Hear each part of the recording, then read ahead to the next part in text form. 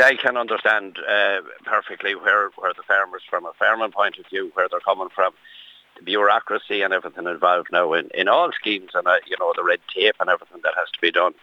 We've seen in the department in October, November, they weren't able to deal and get their payments out to farmers on time, which is totally unacceptable. But the department themselves is even unable to deal with all the schemes and implement them. But yet they need the expect the farmers to not alone implement them, the schemes, deal with the terms and conditions, and still continue with their farming practices. So I understand why they're saying enough is enough. They just can't deal with all this paperwork and red tape at the minute. And as a former IFA committee chairperson, Kevin, would you see, is there a likelihood of this happening in this part of the country, in the northwest?